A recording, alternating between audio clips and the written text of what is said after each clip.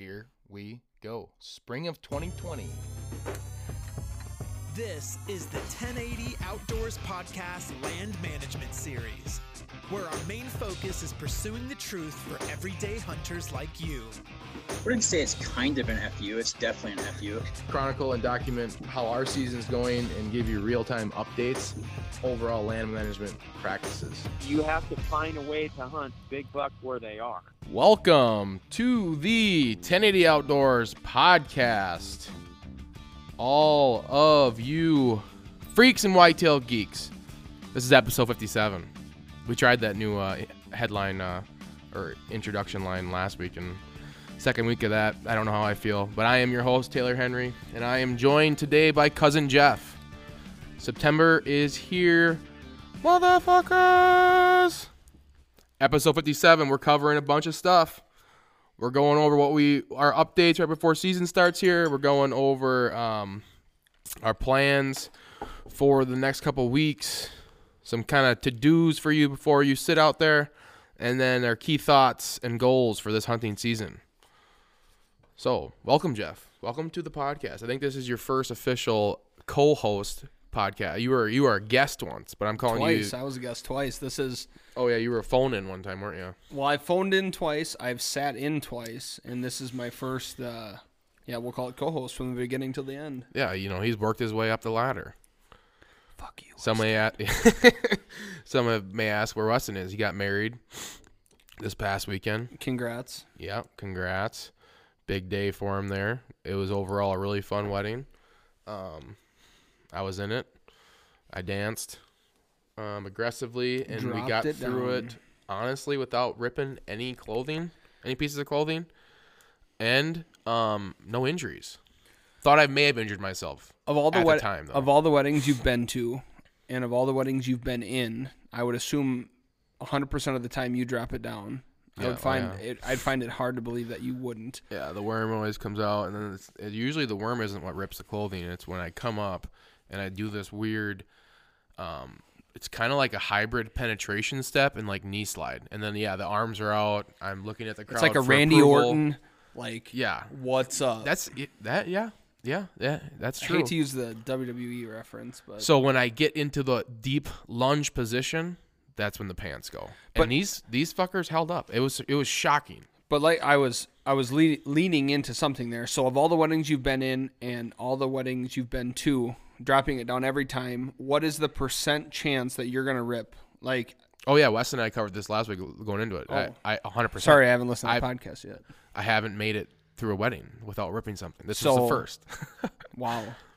Because I didn't rip my pants last wedding I was in, but I blew through my shoe during that move. Still a blowout, yeah. So yeah, a piece of clothing was destroyed.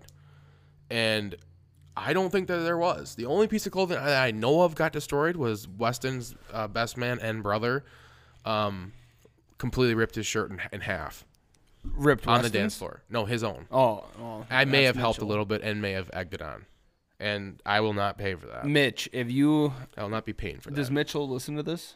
Probably not. If you do listen to this, well, 1-800, we don't got to get into the 1-800 you need help. 1-800 figure it out, because things. Well, things were out of hand. Things were out of hand for him, but I mean, as his brother, he had a big speech. He had to loosen up. But all right. So here's the reason why we're here. We just came today. We're recording on Labor Day. I am considering getting this podcast out on Friday, so that people that have their seasons opening on Monday or Saturday are ready and can listen to it. Still record on Monday, but drop on Friday. I'm thinking about now that we're getting in season that I'm gonna drop on Friday, this one, and then record on next Monday, and then get it up that same day. Record Monday, drop it Monday. Yeah. Like Monday night, it'll get dropped. And I assume this is you doing this now. Yeah. Well, no. We've kind of gotten better at editing where it's getting quicker. So I think we can get it right up almost in real time. So it's gonna suck if the 10 people who are listening and they get consistent listening. I'm one of them. Right. And we're gonna go over it here, but I'm going to start diving into, like, every week we're going to discuss, like, what is going on and what is in our mind. So who's ever with me, we're going to pull in their hunting seasons into this. That's why it's a good time to introduce you, because we can kind of introduce your hunting season. You know, when you get a chance to get back on here, people will kind of be able to follow along. But yeah, I mean, it's kind of the bullshit's over. I'm getting in, and this is going to be real time. I'm a huge fan of that because, yeah. like, well, I haven't. Well, if I fucking am talking about the weather, and someone listens to a week late, it's late. So and that's kind of pointless. That's the shit I've been dealing with. Like, so this is my first official, as I said before, like, podcast beginning to end. But like, I listen every single week to every single one, and it's very confusing, and I'm still not used to it. Realizing, holy shit, this was recorded a week ago. So what they're talking about has already happened and is done. Yeah. And yeah, I mean, the reason why we do it is because if there was, for some reason, we couldn't do it on a Monday, it gives you room to bump it back and to get it in that week. Because we've had to do that sometimes where people weren't available Monday, so we just bumped it to like a Wednesday. But yeah, I think we're just going to work it in the schedule now where it's going to be every Monday. Whoever's there is there. And at the very least, you're getting an update every single week of what I, like, literally is what it's going through my mind that week. And it's coming from a person who essentially, I mean, it's all, my brain's damn near getting to the point now where it's brain dead, besides hunting, deer hunting. I think I may have a month left where I'm probably doing productive work outside of it. And if anyone's listening to me that works with me on, like, he's just if kidding. you're like a client, I'm just kidding. No. I don't think any of my clients do, but if you do. But we're getting to the point now where it's all I'm going to be thinking about. It's literally all I do is look at the weather 14 times a day.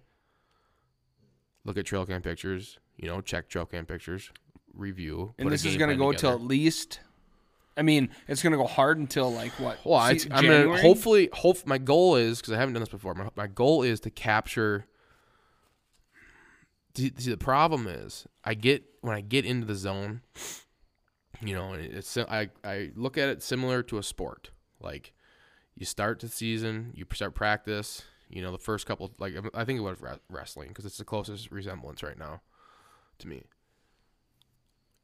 It's when you start getting into, like, it's the mental shift of, like, going through the season, and then, like, you have to be able to turn it on when it's starting to get, like, really serious. So essentially that's how I treat deer season. Like, I look at it, as like when it's time to get turned, like when it's time to turn on and like get really serious, I kind of I don't talk about it. So I'm going to try to talk about it on here every week. So I'm going to try to pull my thoughts out. Because I like shut down everything in my life besides hunting shuts down, and like even the last few years I haven't been doing a good enough job like creating talking about it, creating content, even our videos are like, because I get so locked just in. Dead, like that's all I think about, and everything else is done. But so we're gonna try it at the very least, sit down and talk to somebody every week, and they can help me pull it out of my brain, and then we're gonna interject their seasons as well. So it's gonna be cool. We'll see if I can go through with it. That's the only issue. Like, am I just gonna say fuck it, I'm done until we kill a deer? Because well, don't be like that. No, I hope not. The followers, 10, probably 12 after this episode.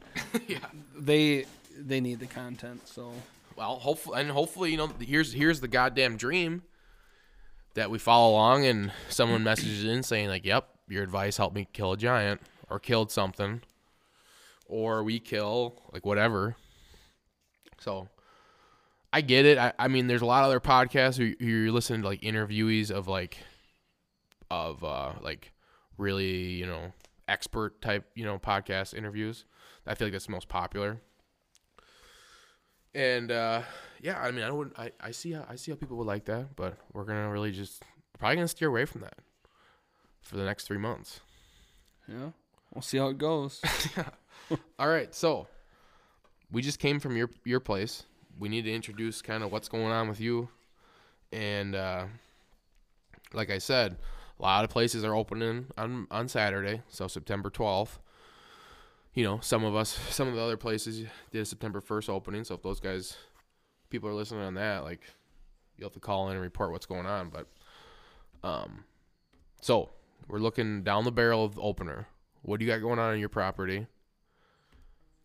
We did it. We did a complete property of breakdown of Jeff. So we wrote a plan and we did a podcast on that. So I'll find that podcast episode number for that. But let's pretend that this person who's listening has listened to that. So, and let's give them some updates from then to now. So we've gotten a summer of scouting in. We got choking pictures.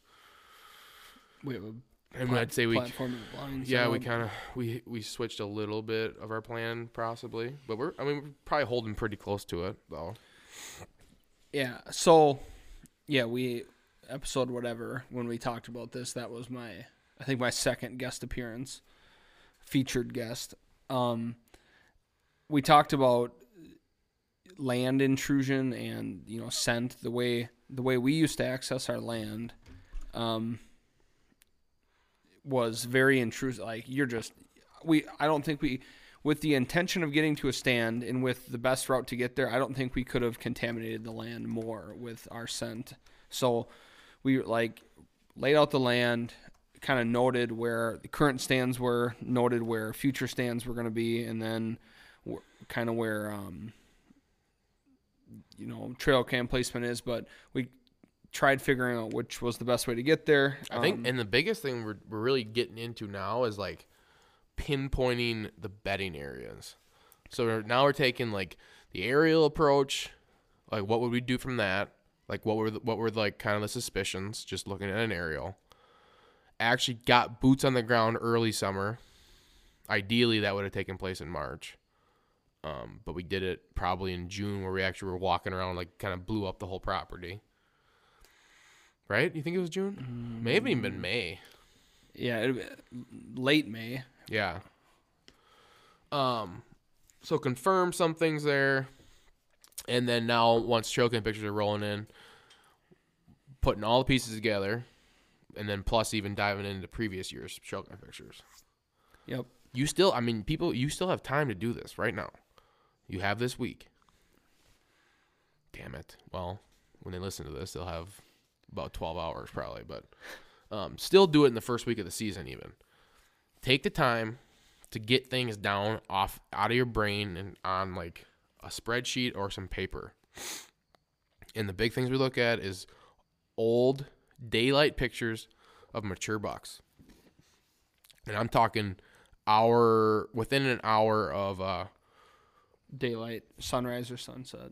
Yep. So even pay attention to the time. Don't just scroll through dark pictures. Take all them out and then chart them. Go back in through the weather data. I'm working on something to make this easier. I haven't got it yet.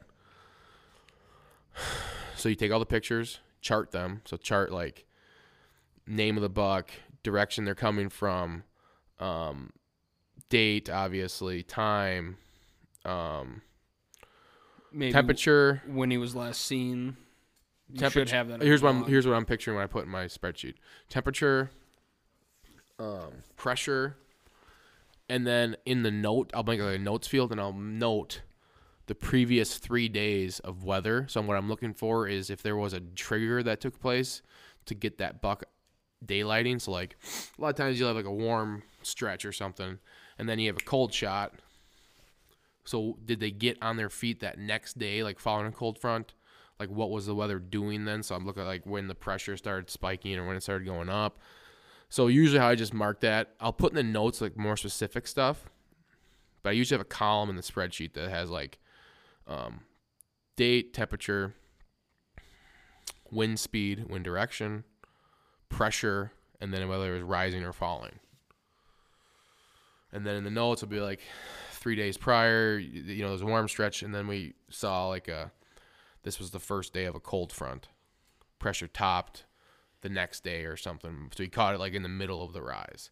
And all I look at pressure is just, it's saying that obviously some type of weather event's happening. So I put precipitation down too, whether it's raining or snowing or clear. I should probably look at the spreadsheet sometime and just actually go through what exactly I put. But so we're kind of starting to do it with Jeffries, but you can also do it pretty easily by just scrolling through the old pictures and then just cross-checking weather data, weather history, Underground. It's the only good place that I've gotten that I've seen. It's Weather Underground. Wonderground. Wonderground. Okay. Yeah. Well, it's you call it Weather Underground, but it's wonderground.com. And that's also the site that I check in season.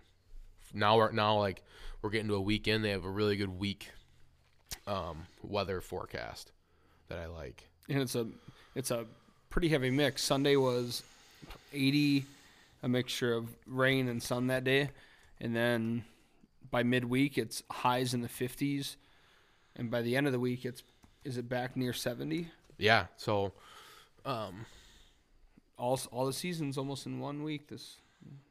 right. Welcome to Wisconsin. I mean, I might as well get into it right now. So, anyways, the point of all that is I feel like we're starting to learn a lot more.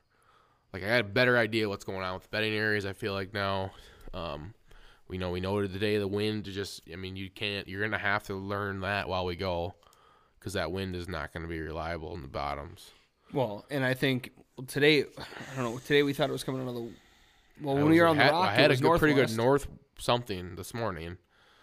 And then up on the rock, so there's a high spot. You can rely on the wind there, but down below it was kicking in one, and it was weird. In one corner of the field, it was kicking back straight, like so the exact opposite, which is what I would kind of expect.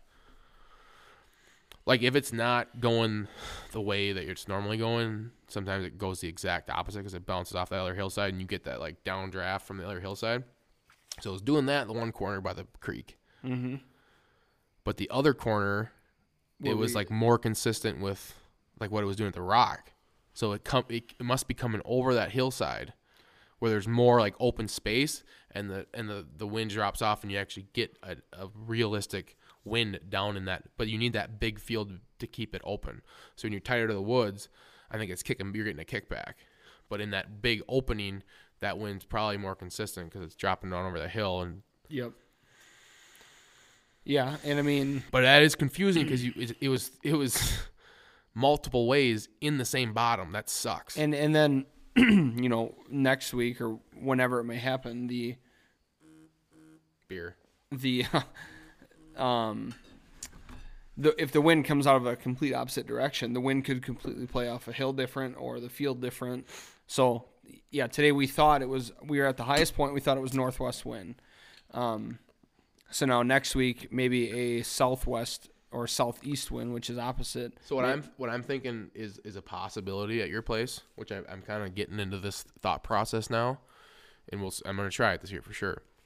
Is some of these places in the afternoon, it might make more sense that you go in with the thought of the thermals over the wind, in that you hang tight somewhere where you are safe from the wind, like on the ground. And like get in like maybe within 100 yards of a stand, and then like get in like that last 45 when the sun goes down and those thermals do start dropping and the wind stops being the predominant reason. Like so, like what I'm saying is there's a certain wind that's advantageous for that area, right? Right. And for the bedding in that area. Yep. Okay. So, but you might be blowing your wind into that area. If you sat like when at 3 p.m., like when it was like normal, the sun was up, thermals weren't doing anything, and the wind was like normal, like 10-mile-an-hour wind.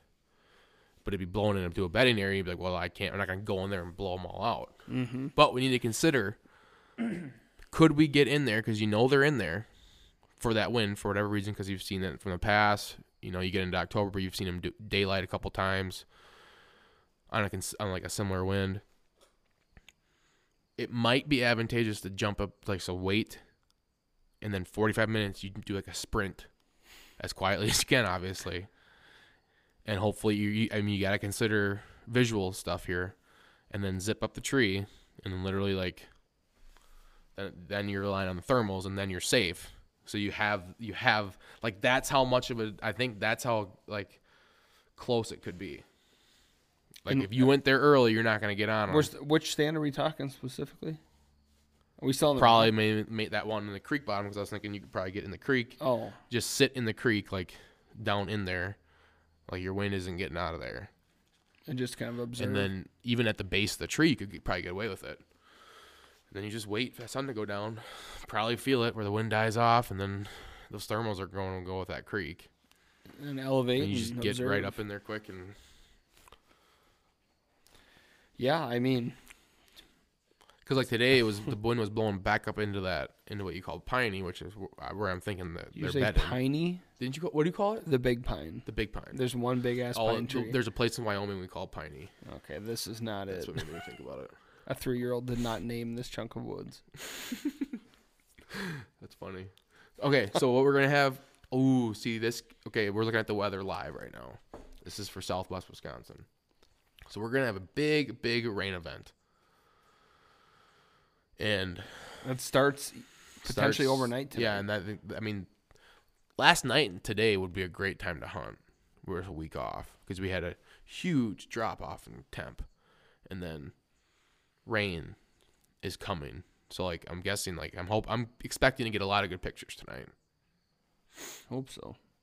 So then you have this rain tomorrow, which is Tuesday, Wednesday, and it's supposed to be ending Thursday. So it looks like we're looking at a big rain event. And even gives you a chance of rain on Friday and Saturday. So the interesting thing here is this rain looks to be ending Saturday afternoon possibly. And that could be the first time that sun gets out in looks like maybe a while. Like 6 days. It could happen Thursday afternoon too. It's kind of the same deal. Like if you could hunt Thursday afternoon, that'd be the best day. The pressure peaks out at 30.4. Yeah, it's super high. This is a huge event. I mean, we better get some good pictures tonight and tomorrow morning. That's why I almost hated. We went in today to areas that we shouldn't have. I don't like to go into because of this rain, and it's going to wash away. But there's a big reason we went in there today, and I'm related to it. So. Yeah, and yeah. So we're looking at a lot of rain. So Saturday evening could be great. And then I'm not hunting mornings yet, but we're looking on Sunday as a kickback. So we are bottoming out Saturday afternoon, but if the rain ends on Saturday afternoon, you can be out there the last hour and it's not raining. And even if we got a little sun, I think that could be a trigger, even though the pressure is bottoming out there. Mm-hmm. But that rain event ends. So like box blinds, you can get out in the rain in that box blind or a blind, and you'll be good. That's the nice thing about those versus a tree stand now. And then Sunday looks to be sunny. So if you get a sunny afternoon Sunday after 3, 4 to 5 days of rain, this could be amazing. And you get normal temperatures. It's not normal. It's a little warm. Normal. Well, 67 high on Saturday. Yeah, what's the 68 Saturday, Sunday 67. Does it show what the normal is, though, for this time of year? I feel like it's down. I don't know if it would show that. Well, it would. I mean, just got to find it. Well, right here. Average 77 for September 6th. Which is down. Yeah. But Wonderground, it's right. It's probably going to be pretty average for that day because it'll probably drop a couple degrees too. The average by the 12th and 13th. Yeah. So that's, I mean, here we go. We're starting off. We're getting a gift the first weekend for weather-wise. So if you're a weekend warrior, you're getting a gift, and you should be hunting probably Saturday, Sunday. Now, I don't think you don't be going psycho now there and diving in and like wrecking shit. Haven't been out there in just relax. Weeks or months. I mean, if you got something brewing, like you got a daylighter the last. The problem is, so I think there's a big movement shift that's going to happen anywhere between the 10th and the 14th, 10th and the 15th. And the main reason for that is, the main reason to how we notice that, how we see that is what? Oh, trail cam pictures throughout the years. But I mean, what specifically in those pictures shows a huge difference? Oh, you don't get them. I don't get them a lot. God damn it, you're not on the right track. I would say the velvet. Like but the velvet you lose. Yeah, yeah. So, but I think there's a couple days even after velvet gets lost that they're in their summer range. I think they're in their summer range until the 10th, honestly. So And then from the 10th to the 15th, they do some crazy shit. That's why I'm saying, like, we have a shot because you have the 12th and 13th as the opening 2 days. Like, you have a shot because I think it's 10th through the 15th. and I would is it normal right now? Like we've both, I guess, on our recent trail cam pictures have noticed. Yeah, A I had mixed herd absolutely, of I had velvet and a absolutely mixed herd of- nothing. I had nothing on trail cam from like the last week of August to the last 2 days, and I just got a pickup. So they left the last couple weeks of their having velvet, and then now they're coming. Like, thank God, like I got V-Town back this morning on a cell cam without his velvet. So you think, there's a little bit of a period from And when we're they shed their velvet. calling Jeff's one of his main target bucks is we call him Split, and then the other one is No Brow or something. Call him No Brow Right or something. Sure. Whatever. I didn't have a name for him, but No Brow is fine. And those your No Brow Time one's back after losing velvet. Yep. So we he have came him back, hard-horned. and he's all over the last couple of days. But you could legitimately go after him, but the problem is your goal. Talk about your goal. Is going after this deer called Split. Yep. Yeah, it's hard. I mean, that is probably gonna be one of the single hardest things I've ever done in my life. If like the No Brow or do you think that big Brow Tine one? I don't know what to call him. Yeah, but we didn't have him either, and those two ran together. But I mean, like if he walks by me, oh. do you think he's a 4? Well, I kind of wrote him down as a 3, but I like to see him after they lose velvet because their bodies are starting to switch now in the last couple weeks. It's tough, and like I don't like looking at them in June and July because there's like all look slender and fat. Their bodies are thin and their horns look fat. Yeah. So it's opposite. And then when they shed the velvet, their horns look thin and their bodies look fat. Their bodies start filling out. Yeah. So it makes their horns look thinner. And like I feel like the last week or so now, like you're starting to get that. So I like to see them. So the borderline ones from the summer. I mean, there's ones in the summer you obviously know. So from summer until now, there were like 3. Like the 3 and 4-year-olds, 3 and 4-year-olds, I think, are sometimes harder to distinguish in the summer, and then the 4-year-olds will kind of separate themselves this next couple weeks with their bodies. I think we saw Split hanging around with the big Brow Tines. Yeah, I don't know what's going on. That's what I'm saying. We haven't seen either of them the last 2 weeks on that camera. So maybe one's a I don't know. Maybe one's a 4 and the other's a 5. Yeah, and I think so. There's 2 big things happening right now. It's dry, so I think everything's kind of sped up. Because I feel like they lost their velvet a little bit early. I usually see it like literally like probably the 7th through the 10th. They lose velvet, and then I always put that movement right after it. But I give them a couple days because I see them lose their velvet, and then they're still in it for a couple days, and then they make a switch. A lot of times. Yeah. And that could happen. Say you could push that up 3 days this year because I think it coincides a lot with it's going to coincide a lot with the acorn drop. It has to, because I hunt around big oak timber that goes deep down in there. So like that's the only real explanation I could really have that they just disappear for like 2 or 3 weeks here in September. There's transitioning then from just your they have an ideal food source in the woods, in the cover. They're not coming out. Yeah, they get smarter. I mean, that's their ideal life. They just don't have that. In August, like the last, that first couple weeks of August, things are starting to get pretty dry in there. They're starting to you can see them. They start dying off, but the acorns haven't dropped yet. So I think that's why they get driven out to the green way more. And in those first couple weeks of August, and then they load up for a month, lose their velvet. So there's a bunch more. There's different animals. There's more testosterone. You can't tell me they're not different because look at this trail cam picture of these things in velvet, and I guarantee you this thing is not going to just stand and pose in front of a camera for 10 minutes anymore this year. Once he sheds his velvet. Yeah, it's not happening. They're a different animal. And honestly, sometimes I change the cameras. If I think that I'm considering moving this one because it's so obvious, they're just staring at it, and I don't like that now. That's a big thing I switch. I'm kind of carefree with the camera in the summertime, but I am considering moving because I don't like it now. I don't like just being blatantly obvious. Here's a camera. Well, and we've seen that firsthand last year when you shot the Big 8, beginning in November. Do you think we ever watched a herd of bucks or all mature buck walk in there and just stand in front of this camera and No, pose? I don't think there wouldn't have been a picture on it. That's crazy. Yeah, Yeah. because they don't move like that. Now they're starting to.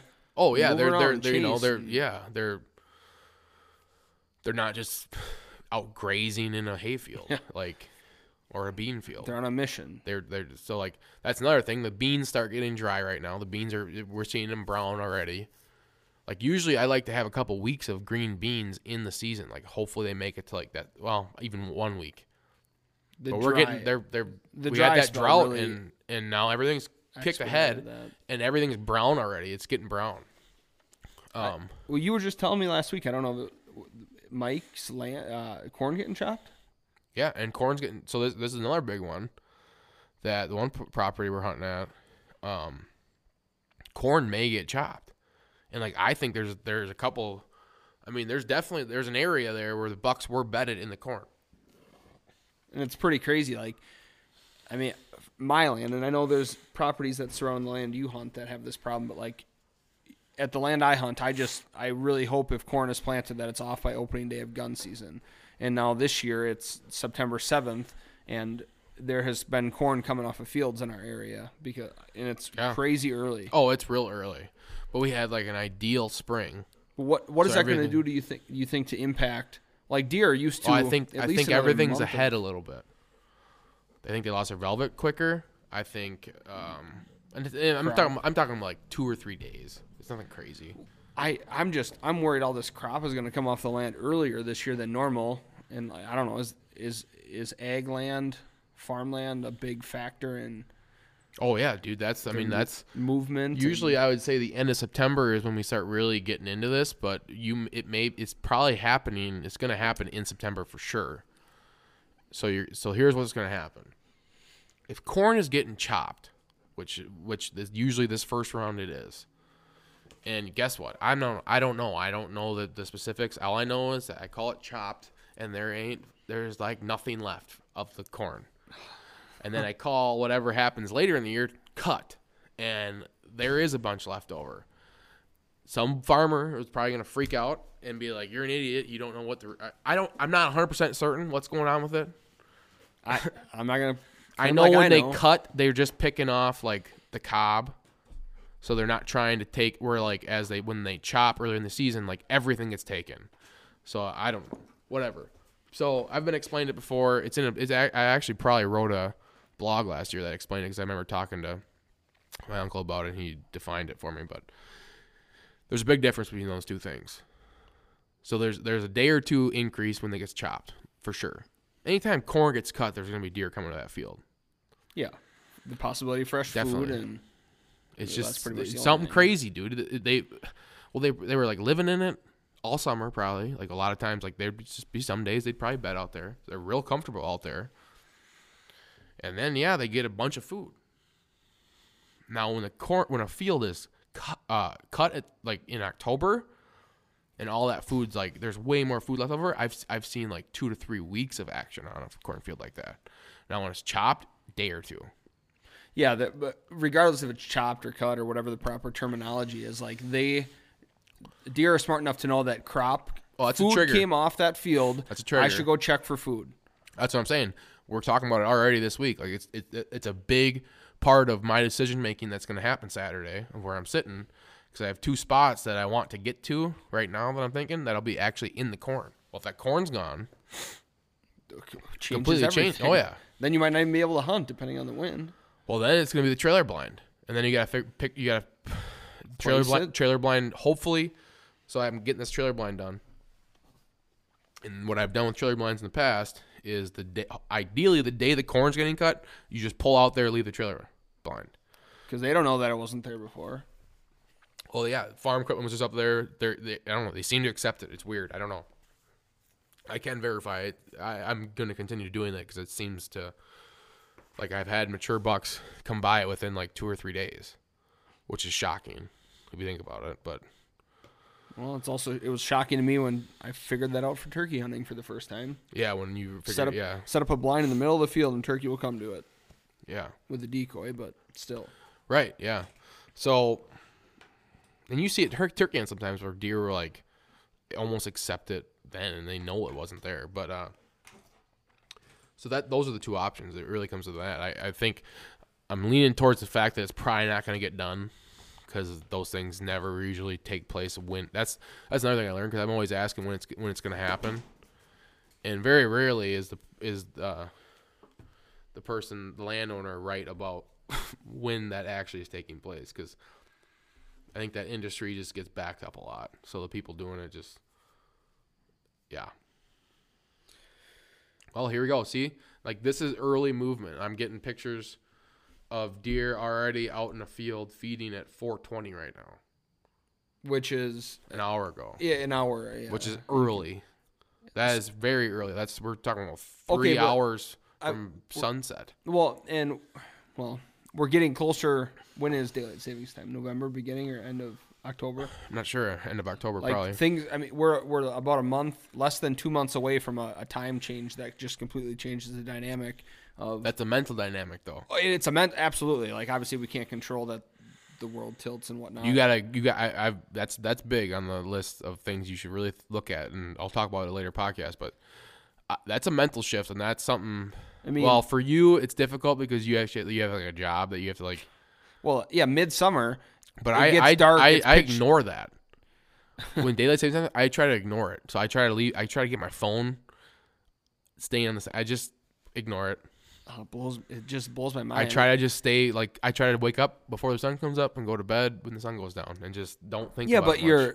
you know that like there's a lot more hours of daylight in the summer. I know, but do you remember as a kid when it was like you had to change all the clocks, and it felt like you were like suffering for like weeks after that. Yeah, trying to adapt to the hour change, whether it was an hour more or an hour less. Yeah, ignore it. Your phone switches automatically. You have no physical action you need to take.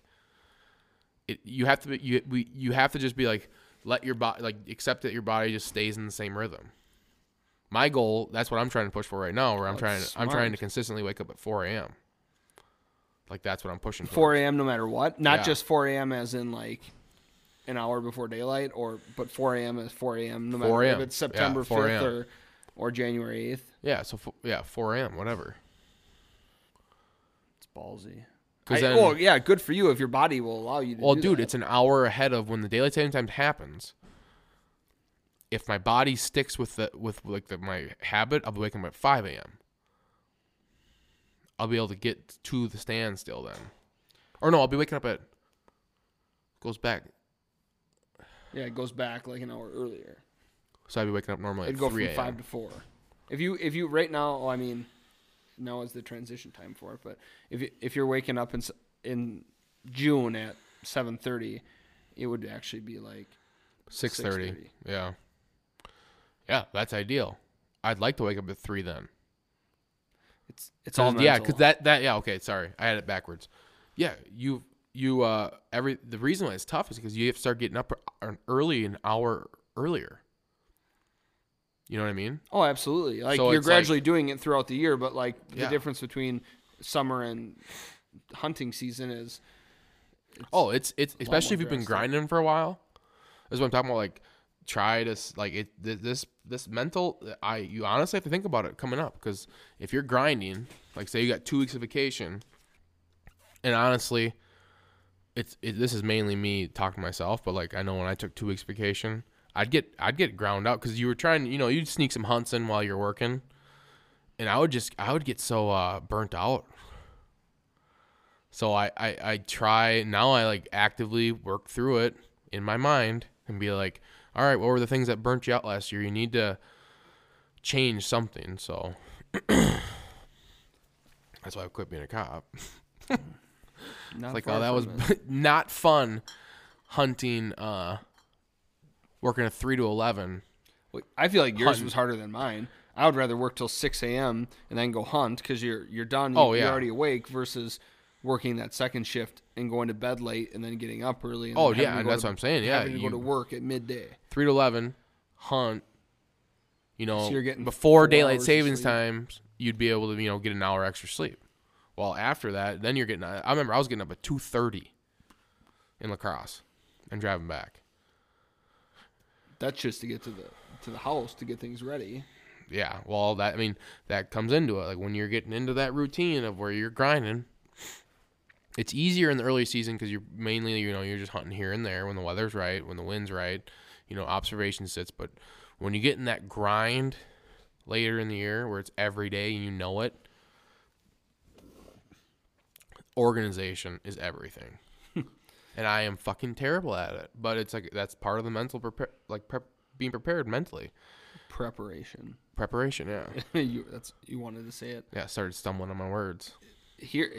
I would say just like finish your hunt, get things ready for your next hunt. You have to that night. You have to. Like whether it's the next morning is your next hunt or if it's like a week down the road. Just otherwise you're going to forget. And you don't want to. Yeah, you want to just get your shit off, go inside, crack a beer, eat some food and whatever. Go to bed, get pissed off about how you didn't see anything, you put all this time in. Or the one you saw wouldn't come close enough. Yeah, especially, and a big thing we do too is if you're coming back the next morning to an afternoon sit, leave everything in the tree if you can. There's nothing better than having all your stuff in a tree waiting for you in the morning. I can honestly say I've never done that. Jed and I started doing it a couple years ago, and they do it a lot. Especially, that comes into the next thing, like key thoughts for us and for you to go into the season is that first sit. First sit is magical. So how do you preserve that for as long as you can? That's what I always consider. Like, how can I preserve? Is that something you want to get into now? Yeah. Like, how do I preserve? I'm telling you, I think the number one thing is put yourself in a situation. I don't want to say that gives you a chance, but at least you can see a deer move through the woods. Like, you don't want to go bury yourself in your favorite rut spot on opening weekend in September, and you didn't see shit, and you're like, well, this fucking sucks. I don't want to come back. Put yourself, I don't know, like at a food source, like over a field or something. You will see deer. It'll keep you motivated, and you're like, all right, well, maybe I'll go back in the morning. Maybe I'll catch that one coming back to its bed. So in order to do that, what I've found recently is, like, you have to really consider what's happening in that location. So, like, I really consider all the time, like, one spot where I killed the Big 8 last year. I used to hunt that early season, and hunted a lot, checked choke camera in there a lot. And I started considering, and it's like, okay, what part of the season here, like, what am I trying to accomplish while sitting in this spot? Okay? When you look at it from an afternoon sit early season, it doesn't make a lot of sense because you're kind of cornered in there. It's in a big V. It's super visible. Like, there's zero chance. There's zero chance you're thermals, getting out without. And thermals are dropping. You're busting. Like, there's a lot of deer. We'd bust so many deer in there. It wasn't conducive to an early season sit. Well, and then I stumbled upon a rut morning sit, and I didn't get busted by myself, like 2016. And I saw a ton of deer. Well, then you think overall, you just attempt to, like, preserve that spot as long as you can, right? Like, I'm not going to go in there and waste my time blowing deer out. And from 2016 to last year, where we killed that mature buck in there, each year got better and better because I hunted it less and less until the end of that later season. Yeah, because we all have that one stand when we don't know what we're doing that we're like, that's our good stand. And the biggest thing that triggered that for me was I would consider wind while hunting it before, but I didn't consider the thermals. Like, I talk about it all the time. But when you're in a spot up on a ridge and you have those, like, falling off hillsides around you, that's where your scent's going. It's rocks, for example? Yeah, it's just like flooding. It's like, think about it like water, like from the top of the hill, both sides. It's just pulling down away from you. So, like, you're just getting a pull, and especially if you're up on those points where there's a drop off on each side. Then you're losing it to each side, I've seen. Yeah. And it's like you can't get away with anything. Yeah. So now that I know that spot, I decided first sit magic, that had to be preserved until when the time was right. So it had to be when like normal movement ended, end of October, early November, and I would consider doing morning all day sit, and then I'd leave stuff in the tree and come back the next morning and see if I could catch the same movement, and that's about it. So, like, I consider the first sit. So like if you go first sit, and it works for an afternoon, and the next morning it works. I think that's still a first sit that next morning, because I hope ideally you're kind of hedging your bet that hopefully the deer you're going after maybe wasn't in the area that first night, and then the next morning you're catching him coming back. So maybe you hunted a spot, right? He wasn't bedded there that night, that first night. He was on but a different he section beds of his there. route. And you're like, I'm coming back here next morning because the weather tells me that he might be bedded here, and you're going to catch him coming into his bed for the first time, and it's still a first sit. But you got 2 sits out of it. Yep. So that's one big thing. Yeah, I mean, I've definitely learned, like, my favorite spot is not necessarily the most hunted spot. I mean, it just... Well, you have to consider, you just start knowing. Don't think about it. Just know that you're doing a lot of damage when you hunt a spot. When you overhunt, You're leaving like an absurd amount of scent. Like, just recognition, just the area. think about it like that. Yeah, I mean, there was a spot, my favorite spot, because I shot a deer out of it. So the next year I was like, I have to sit here every day, no matter if it's opening day, rut, second rut, whatever. And that's how I learned it, because I did hunt like that. Oh yeah, I hunted. The first year I think I bowed out this place that we're talking about, I had 2 stands, and I probably hunted 40 times that year. Guess what slowly happened through the year? I saw nothing. Yeah, I hated spooked hunting it by out. November. One way or another. I literally ran single time every out deer there. out of that area. Whether it was scent from every time being out there, or we got done and they were in the field, so when we got out they busted. I mean, they freaking learn over the year. Well, dude, if you're hunting a stand, you're hunting near a place where you think a mature buck is going to walk. So, like, he's probably going to walk there at some point, and he's probably going to get you. And then he's going to say, well, I'm not walking there anymore. Yeah, and especially if your stuff lasts there for a couple days, like. So that's a big thing. So really preserving that stuff, kind of acknowledging, like, there's a spot on Jeffrey's place. I think he can hunt a lot because it's along a creek bottom. And I know the thermals are going to suck down there. He can access through the creek. He's not leaving a bunch of scent. He literally pops up into a tree from the creek. That's a different scenario. And not a common one. No. The good thing is you have there's probably spots like that. Like bump way back observation sets. Do it a lot. Yeah. You have to consider, especially if you're in hilly country like we are, where like those thermals are going to take off on you on the afternoons. You have to consider that. Trust me, I've tried it. I've tried to pretend that it doesn't matter, and it didn't get me very far. It matters. It does. Obviously, it does. Why the hell can't I mean? It's tough.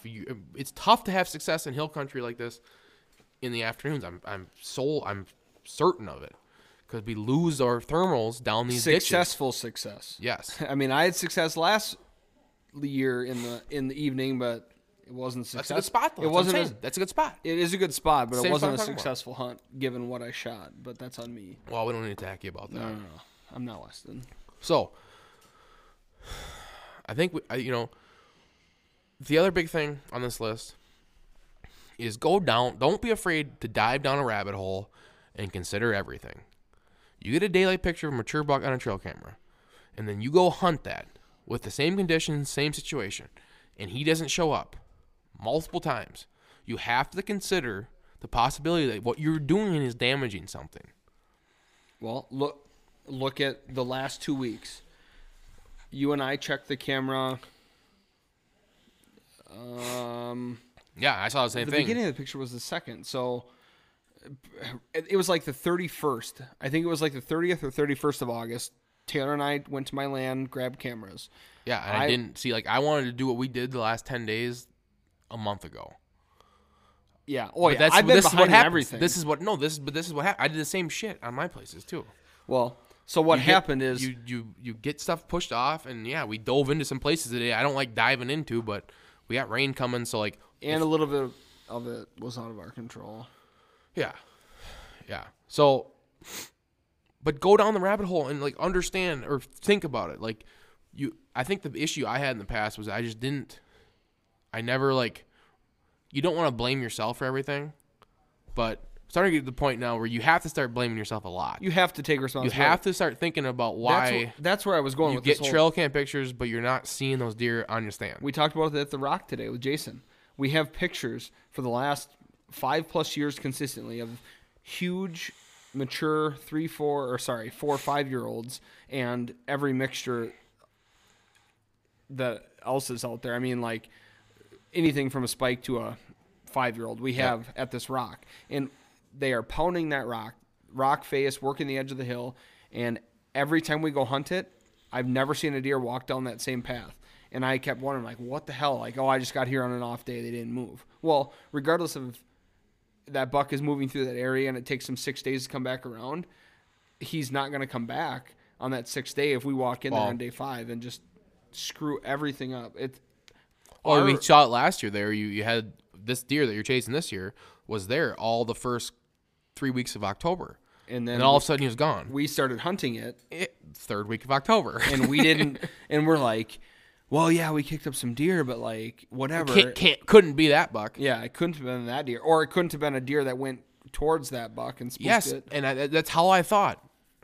And then I'm like, hey, dumbass, maybe you should start pointing the finger at yourself. You should start thinking about what you're doing a little bit more. Honestly, like, are you so like I had this conversation with myself, talk to myself. Are you so fucking vain that you don't think that you're messing with a wild animal in the wild animal's like house? That's his fucking house. We're walking into his house and fucking with stuff and expecting him not to notice or see us. Yeah, joke's on us. But we're fucking learning. Yeah. And that's my goal this year, is that I just assume I'm doing shit wrong. And I just think I think just be safe, consider, look at all the trail cam pictures of the past. Look at all your sightings in the past. Think about how deer move on your property. Consider what the wind is doing when you sit somewhere, and then what the thermals do when that wind dies off. Think about that stuff. You have to consider that shit. You can't consider, okay, I feel like every year you start considering, I consider more and more and more and more, right? Well, I feel like I haven't done a good enough job with thermals in the past. Well, you have to force yourself to consider that. That's it's only a based thing. off of not knowing about it, though. You've learned about it. I knew about it. Well, but you're learning more about it. You're learning the actual, you knew it existed, but you didn't know the details to it. Now you know the specifics, and you're like, okay, what I was doing is wrong. I'm going to make an adjustment. Yeah, but but it takes you not to think that you know it all. Well, that's what it took. You better, the sooner you realize that, the better. I'm seriously getting more pictures in on deer. I mean, this is fun. We're going live here. Okay. So I put out some Tacticams today with cell cams. I will do this quick. Is this out here right now? No, this is out at the other farm. Okay. And Tacticam, I'm just gonna say it, probably the best cell cam. I mean, it's just easy and it works. That's all I care about. 6 a.m. User friendly. Right now it's 6:01. Right now it's 6:01. It's 6 a.m. or 6 p.m. Sorry, 6 p.m. and right now it's 6:01. 43, 44, 45. It's literally, it took it a minute to get here. That is unbelievable. And it is on his phone right now. Jeez. I haven't used a lot of cell cams. I know you. I've listening to these podcasts in the past. I know you've talked about I how can't get advanced over they're what getting. it's going to be. I can't get over what it's going to be in Right, 5 years now. Even. But someone, I don't remember who it was. Probably Jed, very knowledgeable guy, talking about how they're going to start restricting those, because it's cheating. Oh yeah. It's a form of it's cheating. going to get to the point, where they're too advanced, where you can just say, "Holy shit, this one's." I've got so many Tacticams in the area. This one at 6:01 is here.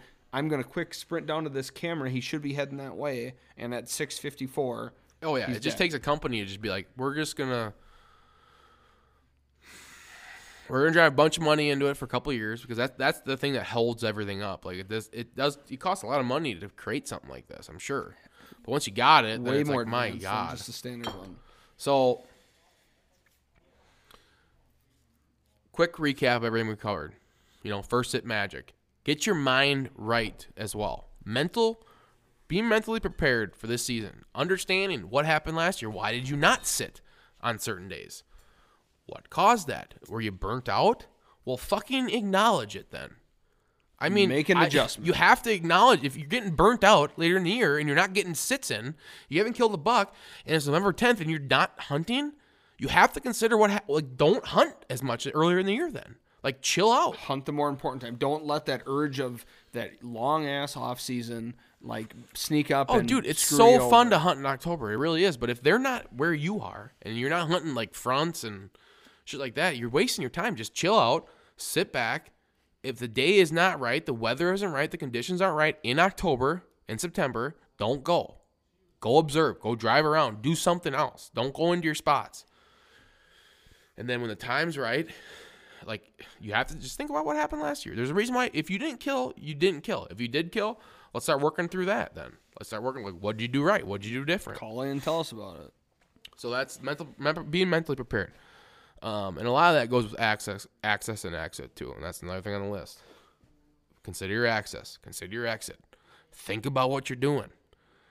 If you got trail cam pictures of something and then you hunt it and then everything seems to vanish, there's probably something to that. You have to think about that. And don't blame natural phenomenons because there's an unnatural thing lurking through the land, and that is you when you're leaving or entering. Yes. And then next thing, think observational sits. We covered that a little bit. Don't be afraid of them. You're not losing out on anything.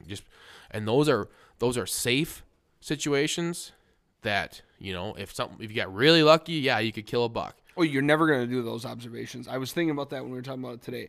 Bring your binos, bring your bow. You're not there strictly for observation. Shit does happen out of your control where something shows up. All of a sudden, a mature deer is going to show up and he made a mistake that night and walks by you, and you're going to look like a real fool with your binoculars in your hand staring at this deer without a if you're weapon. actually in field and you didn't bring a bow, You shouldn't be in exit field. the Leave, podcast. yeah. Down to All 9. right. And then I'm begging myself, I'm begging you, and if you want to listen and you want to be begged, I'll get on my knees and do it. it's not only the wind, it's the thermals. Consider them. Bring your milkweed. Acknowledge them. Acknowledge your pressure. Think. All right. And then go down the rabbit hole of why. Why did a buck that's 5 years old show up here at 8 a.m. on October 13th? That's something that happened. Acknowledge it. What was the weather doing? Were you in there? What did the weather do the day before? What was the weather doing after? When was the last time you were there? Did he show up for 2 or 3 days and then you checked the trail camera and then you went and hunt right away and then nothing happened? And then he was a ghost for 7 days? Okay, then that means that you checking the trail camera did something probably. And you're never gonna know the answer to this, but like, But I don't know. It's you something have to think consider about. it. You have to consider it. No, this scenario though, like you're never gonna know the answer. Like, was your neighbor hunting and was not conscious to it? So like, Yeah. did he step in his stand and at a stupid time with a stupid wind and spook that deer off The bedding neighbor's- area that he was like on your neighbor's, land, but he and was now he's coming like, to yours. Yep, Yeah, I was safe for back sure. there yesterday. I'm going back. Yeah, you got to Like, think about that too. You're never gonna know, but that is a factor. And you that got to play. That's a happens. good one. Play into your neighbor's. Play into your neighbor's hand too. Like, think about learn. That's why it never hurts to go talk to him. Just, hey, what's going on, man? And he'll be like, oh, got this. And sometimes people just like, I got this big buck. I've been hunting him like crazy. And you just be like, yeah, I'm honest with people. Like, I've seen him, or I've had him on camera. Yeah, I'm on him too. But it's like, yeah. So when you've been hunting them, and you know, a lot of times people be like, every day, Yeah. or like, So yeah, you've clearly like, spooked all right, those all right, yeah. that deer and those Like, deer. Off all your you gotta spot. do is not fuck up then, man. Just go in when it's right. And you have to consider what is right. And sometimes it's sketchy because like you have to think about like why they bedded there. So if you're gonna sit there and see something in daylight, where are they bedding? They're bedding somewhere near. If we're talking about October here, we're not talking about a rut stand. Okay, end of September, October. If they're daylighting, that means they're bedded probably pretty close. And they're coming to something, right? They're coming to that food, or you're catching them before they're heading to something. Consider why. Where's that bedding area? Are they looping around, like downwind of where you want to sit, and like they're getting you to come out there because of that? So like that is that situation now where like what we're talking about, where you just sit there while the wind's bad for you, but you wait for those thermals to drop and then you get in because you know it's good for the At the thermals. base of that tree, yeah. So go down the rabbit hole. Like consider a lot of possibilities. And a lot of that comes from old trail cam pictures. What they're doing, like, they get used to the trail cam a lot quicker than they get used to you coming in there, right? It's like you can drop the that trail little camera. clicky noise on that tree is a lot more. And less they make, intimidating. as much as like I do consider mature bucks like don't like it, they make mistakes sometimes. Middle of the night, something, take all that into consideration. Early season in velvet, next to a food source. They'll make mistakes. But then always consider also that they probably were there 3 or 4 or 5 more times you didn't get them. Especially if your trail camera's in a blatant spot. Like they're probably skirting that thing 80% of the time. And when you get them and you think that they only showed up like what the fuck? Like they're only here like every 10 days. Like I can't track them. Just get the conditions and consider the fact that like you're getting a daylight picture of a buck and he probably only beds and feeds in like, if he's not pressured, 3 or 4 places that he trusts, that he's been at. So the times you didn't get him, but you thought the conditions were right on trail camera, think about those times possibly. Like he's still around probably. Yeah, we hope. You have. I mean, start thinking about it. You have.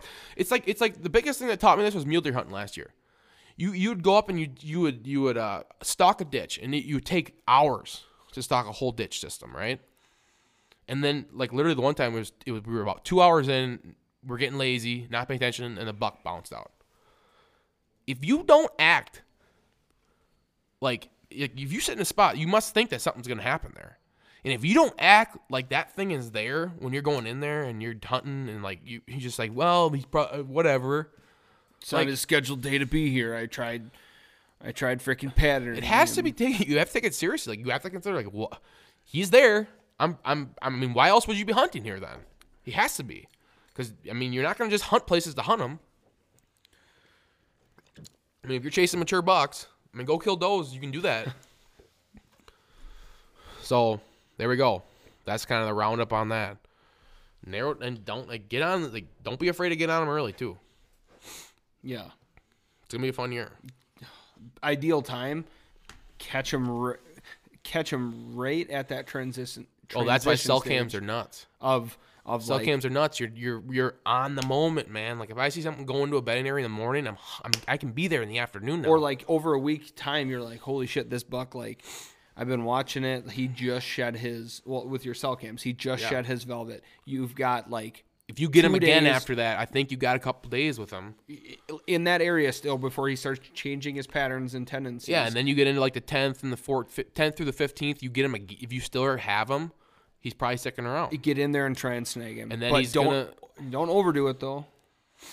No, yeah, oh yeah, don't overdo it. I mean, don't take the whole first week safe off. Food sources and safe, like that's the thing right now. They're close to their food source. If they're sticking to their summer range, they're close to their food source. So you don't have to dive way in. Just relax, sit back, get eyes on them, and then go in. But you have to. What's your wind doing? What's your thermals doing? Would he be here? Why would he be here? All that good shit. Hey, good first edition with Jeffrey as a co-host. We're almost done. I'm dropping this down on Friday, and you can listen to it before you hunt on Saturday. Jeffrey, what is the album that you're choosing? Okay, let me make sure I. Oh, this is awkward now. Well, I mean, I've got so. And I still am getting deer pouring out here. 420. So my favorite album, and I took a little bit of a shortcut here and took like a greatest hits collection, but I don't believe it's been brought up on the podcast. And I'm a huge fan of this artist back specifically in the 90s, but still good if he wants to come out with some new music. Any guesses? Older country, male. Brooks and Dunn. No, you've already said it. So I was going to say, I wouldn't go back to it. Same era, same. Oh, Blake Shelton. No, he like started then and is more current. I'll give you one more guess. Okay. And then I'm not Jason Aldean. Oh my God, no. He had some good shit back in the early 2000s. But Jed would I feel like Jed would lose his mind, or Weston would lose his mind, because they're like classic country guys, and he is just a fake country. I like some of his stuff, but no, I'm just gonna say it. Well, I hope so at some point. Alan Jackson. Oh, greatest hits collection. Yeah, I can get behind that because he did have some. He had some good ones. What's your number one song on that? I looked through the album, and I don't know. There were just so many. There were so many good songs on there. Like, and I'm not gonna say I know every song on there, but Well, I mean, Remember When, is that Well, on there? That's just a disgusting song. Remember When? is Disgusting. it on there? Yeah. It has to be. Well, the big one. There's number 1 and number 2 on the album. Like, Chattahoochee. Yeah. I mean, that is so like that's just like a stomp your boot to the ground and just. Oh, sing yeah. along. Yep. Old dance song there. Old wedding song. But the big one that like Summertime, like it's literally called Summertime Blues, and it's just it takes me back. It's just like nostalgia. Remember When takes me back. And that's the one that sticks out. Well, it's 5 o'clock somewhere, I'm sure, is on there. That's probably his most famous song. I don't see it. Really? But anyway, just Alan Jackson, and Well, we're almost talking to him as like just a general artist, not even like just that like era. that album. Yeah. Yeah, it was Something he sneaks up on people. Yeah. Because he had a lot of different years. It looks like he had a lot of good songs. Well, I was looking through this when I got assigned this job and had to find the greatest album. I'm like, It doesn't look like he did a very good job. well, Didn't clearly know not much when I about the grab his album. greatest hits. But I don't know. I feel like We're not gonna beat you up over No. it. It's not an easy thing to pick. we aren't because there's one other person here other than me, and it's you. So We have an audience tonight, though. They're gonna talk shit to you. oh, maybe whatever. It's not anything I haven't heard before. But I mean, I was looking through his albums. I'm like, well, there's like, from what I've heard, like 3 or 4 good songs, and then a bunch of ones that I'm not familiar with. So maybe they're good, but that's my own fault for not researching. So I was like, screw it, I'm grabbing his greatest hits, and clearly his greatest hits are going to be those good songs from each album. But good artist. Hey, he I hasn't get been it, brought man. up yet. I kind of did it with Brooks and Dunn because that is a greatest hits album, the reboot one. I said. Well, and that's the same concept of Yeah, it's his it greatest songs with other people. Oh yeah, it Doing definitely is. the I duet. consider myself a cop out during that too. No problem. But Runs at in the least I'm not family, going to I come out guess. here and say it's fucking Adele. Like when I heard that on here, it was Weston. You didn't like Adele? I hate Adele. I love Adele. Well, I know you all 3 of you dove into it, and so I'm the odd one out Oh, here. you're and I like, yeah, understand you're a that. weirdo then. You're the weirdo. Okay, All right, I might be. episode 57. Give it a listen. Hey, we're gonna now. These things are gonna start becoming live. I'm gonna do it now because I announced it. So It's close to live. close to live, yeah. It's close to within live, an hour. and it may be live. We could do live at some point. I don't know. I might get it set up. I've always wondered. So Every we week used to. when I We listen. had it. We used to do it. I was gonna say, is that I got like Wi-Fi out is here it like now. a huge extra expense? Like, why is Well, it? it's that just they're not it live? sucks. You guys got a camera up. You gotta got to make sure filter it, 'cause Wi-Fi works. Winston makes a whole bunch of comments that sometimes got to get blacked out. Well, yeah, yeah, for sure.